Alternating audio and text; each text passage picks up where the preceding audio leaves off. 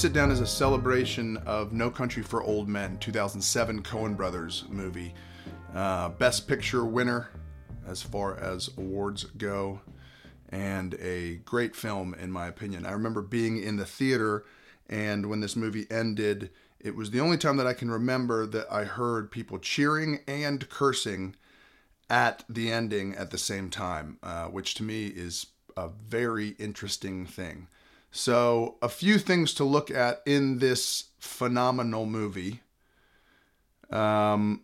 Motifs, just some of the visual motifs that we used here in audio. And then again, the main story question, the maybe fake story question, maybe the real story question, and then some structure analysis stuff. That's kind of what I'm thinking to look at here. So in terms of motifs, the biggest thing in this movie in terms of visual motif is boots, feet, shoes, socks. So that's huge. Watching this movie with that in mind is a pretty funny thing, because almost every chance, obviously not every chance, but almost every chance the Coen brothers get, they're incorporating feet, they're framing in feet. They're putting the camera down for feet, shoes, boots, all that stuff. By the end of the film, we have a character checking the bottom of their feet. So this brings us into blood and guns being another kind of theme, maybe more so than motif of the movie, but you could also say motif, even though it's a very common one. But at the end of the film, a character checks the bottom of their shoes, and that's how we know they've killed somebody. So the idea of boots and blood, that's a big deal. Even as we'll discuss, when the sheriff steps over, his boot steps over the blood in the motel at the end of the film. Another example of that. So why might that be important? Well, at least on the surface, this movie is a chase movie. So at the most core of that, what does that mean? That means if your feet aren't moving while somebody else's are, you're going to lose. So a great way to show anxiety or control anxiety, show tension, show success and failure, is to show the feet in a very, very simple, symbolic way. The Coen brothers are masters of picking very simple storytelling tools like this, motifs like this. So they've done it before with just hats, or the idea of, basically hats. But in this film, No Country, it's the boots, feet, shoes, and socks. And it works very well for a movie that presents itself as a chase film, and is a chase film to some degree. So coin flips and fate, the idea of chance, that's a big deal here. We see it with the coin flips. That's not necessarily a big surprise or secret or mind-blowing statement that coin flips and fate are connected.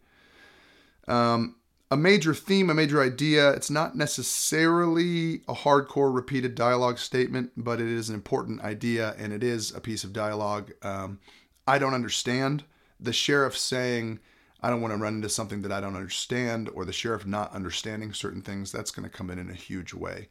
Extreme nature. So if you're in the middle of a city and you call for help, chances are someone's going to hear you and they're going to come help you. If you're out in the middle of nature and there's nobody around and you call for help, chances are someone's not going to come and help you. So that's, I think, something to be aware of here, something the Coen brothers are aware of, and putting us in a lot of secluded areas really amps the this person versus this person sort of thing. So, and then one lesson to look for as more of a technical thing is the lack of music in this movie is pretty amazing. I mean, percentage-wise, the trailer has, well, percentage-wise does kind of takes the power out of that statement, but the trailer basically has more music than the whole movie. So the movie has a few points where it brings in a musical tone, a musical drone, a musical bed, something like that. So you get some tension there, but they really keep silence, which is a very gutsy move because music is a huge tool. What it does here, though, is, again, if you're hiding, if it's a chase movie, there's a lot of power in being able to hear footsteps approaching. and kind of the crackle of the rocks beneath someone's boots who's coming after you.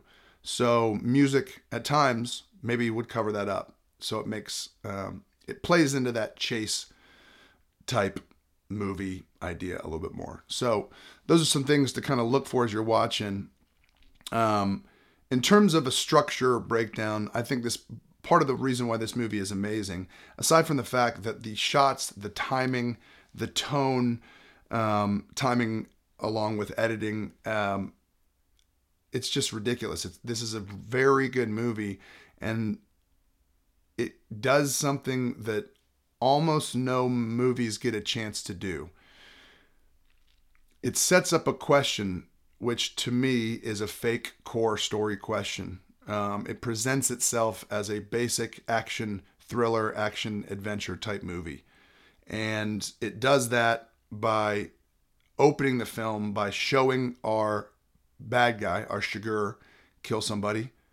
Showing our everyman, Llewellyn, find some money after a drug deal's gone wrong. He takes it and he basically tries to go on the run with it. So it's as simple as that. We introduce the sheriff, Ed Tom, around 30 minutes in. And for a movie that's 122 minutes long, we're looking at around an hour midpoint. And then our acts 1 and 3 are going to be around 30-minute pieces, perhaps. Again, check with the Coen brothers if you want verification on that. And also, something to be said about the Coen brothers. These guys could have 17 other layers below this that I'm not seeing yet. And I've seen this movie a lot. So take that for what it's worth. These guys are potentially the best living filmmakers. That's a heck of a statement. I get it. But anyway, their stuff is very aware. They know exactly the goal of every moment and of every scene. So I'll stop rambling on that. But the end of Act 1 is, I think, really is locked in with Sheriff Ed Tom showing up. So we have the murder, the finding of the money, somebody going on the run, and then the sheriff coming in to take a look at what's going on. That launches Act 1 for me with a misleading story question, which is, can Llewellyn get away with the money? Can he better his life? Can he maintain his family or his connection with his wife while he empowers himself with a bunch of cash? As we move forward, the movie kind of goes with that, or at least does not explicitly contradict that or mess with that. So we go through Llewellyn's, we go to the motel where we stash the money. We introduce Carson. We finally get to the hotel, which to me is the midpoint of the film. And this is where, again, as I've said before, the T-Rex eats somebody midpoint. The showing up at Sid's house in Toy Story midpoint. This is when Chigurh and Llewellyn come face to face, basically for the first time or in the most intense way. This is a major shootout between them.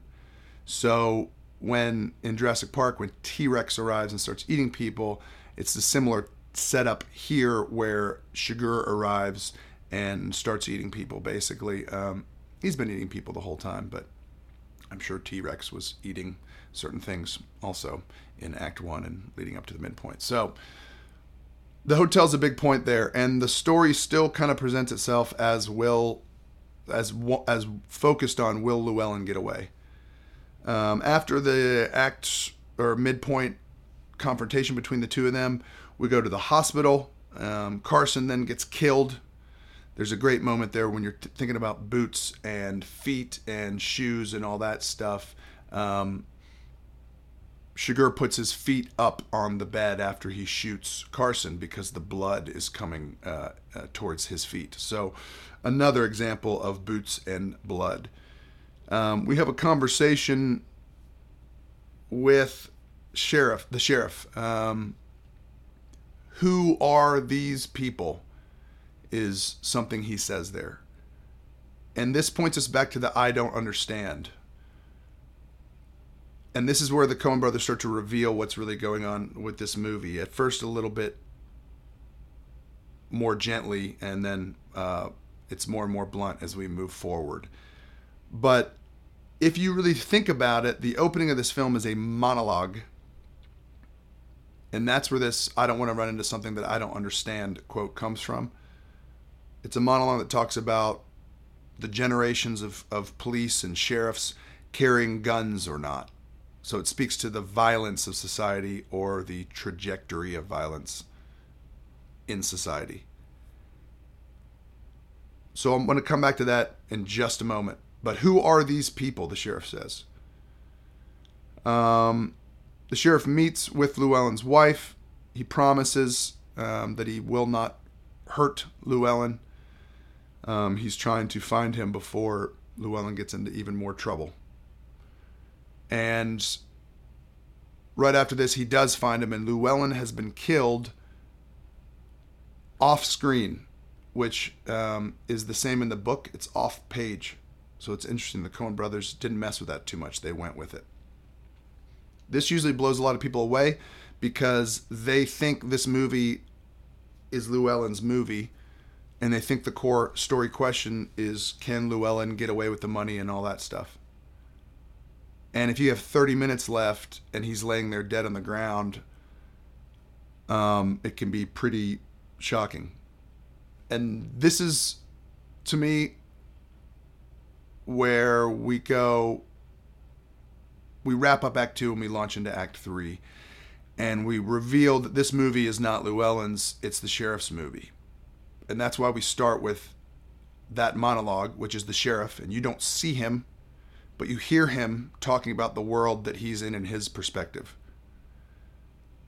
And you realize that he's set up from the very beginning this almost analysis on violence in society. And we start to realize, or it starts to be revealed to us over the next half hour, we see it more and more, that this true story question is potentially, what is this world? What am I? What's going on? And then something that is very interesting for movies, what do you do if you're not the hero? Or what do you do if you're not supposed to be the core hero, the one hero, if you can't fix everything? And that question for a main character to be struggling with in a movie, sure, if you do that in the beginning and then you show somebody working out and punching a lot of punching bags, and then they become the hero, that works pretty well. But the idea of presenting this question as you're wrapping up a film, I've never seen anything like this, and that's not to say it's not out there for sure, but it's so well done, and it's so dangerous, and I think it works so well, and it's very interesting to me. So from this point on, we're at the crime scene where Llewellyn died. We go visit a family member of ours, and he delivers a huge point here, a huge statement, that this country's harder on people. You can't stop what's coming. It's not all waiting on you. That's vanity. And that might not be a direct quote, but those are the general things that he comes up with if it's not. And in the part of a film that is often a showdown, to kind of have this vanity statement is pretty interesting to me. We then go and see the wife interacting with Chigurh. So we meet her after her mother has passed away, after the funeral. Chigurh is there waiting. They have a conversation that is in many ways a reflection of his conversation with Carson. And the coin's involved, and we leave. We check our feet. Chigurh checks his feet, which means he's killed her. He drives off. He gets teed. He gets hit um, by another car as he drives through a green light, which underscores the chance of it. Ultimately, he gets up and walks away, and we don't ever necessarily catch him. That's not wrapped up. He has an interaction with two young boys that is an extreme reflection of his interaction with three young men, with Llewellyn's interaction with three young men on the bridge earlier in the film. Very similar. And then he just walks off. So the crime scene I mentioned that we kind of return to in Act 3, that's Sheriff Ed Tom going back there. There's a pretty ambiguous moment where we see some reflection. We think that Chigurh's there. We see that maybe he is, maybe he isn't. Ed Tom, the sheriff, is kind of sits down at the end of it.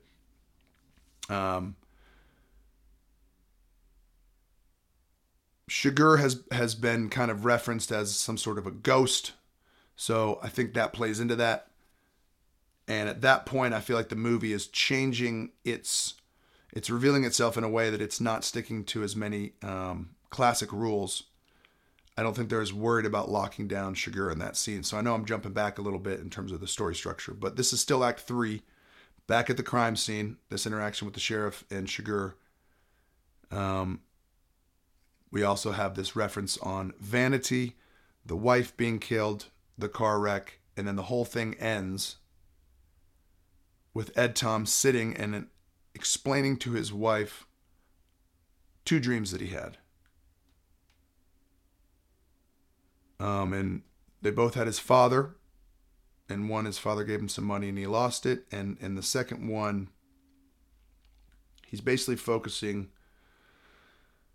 on being out in the night and being out in the cold and moving on ahead, seeing his father pass him, knowing that somewhere out there at the end of all this, he's going to be with his father again, sitting around a fire with some warmth. And it's a very simple, abstract way to take this into kind of a metaphysical, spiritual place, where you have the sheriff at the end of his career who's mentioned that he kind of expected God to reveal himself more to him later in his life, or he expected maybe to have more of an answer, and he still doesn't quite understand, but he knows that there's a lot of cold, but somewhere out there, there's connection and there's warmth. And that may or may not be in this world or this country, No Country for Old Men, and the title relocks itself in. So I think it's a great ending, and it ends really, you're listening to the clock on the wall ticking. It's a very quiet, calm ending. One other thing with that is, earlier in the film, the sheriff, there's a scene where he mentions a tool that they use to kill cattle. And that's, in most movies, that's a scene where the police officer or the sheriff or the detective would make a connection. Oh my gosh, that's the weapon that the bad guy's using. That's what Chigurh's using to kill people, because we discussed it earlier. There's no bullet. In this movie, he doesn't make that connection. The audience is, and you got to be really careful with this, I think a lot of the audience sees the connection and is wanting him to make it, and he doesn't. And they do that, again, to start bringing you into this idea of what the movie is actually about. This guy cannot comprehend the violence. So, anyway, No Country for Old Men. It's a great film. I would check it out, or revisit it, or double revisit it, or whatever that would be, rewatching it wherever you're at.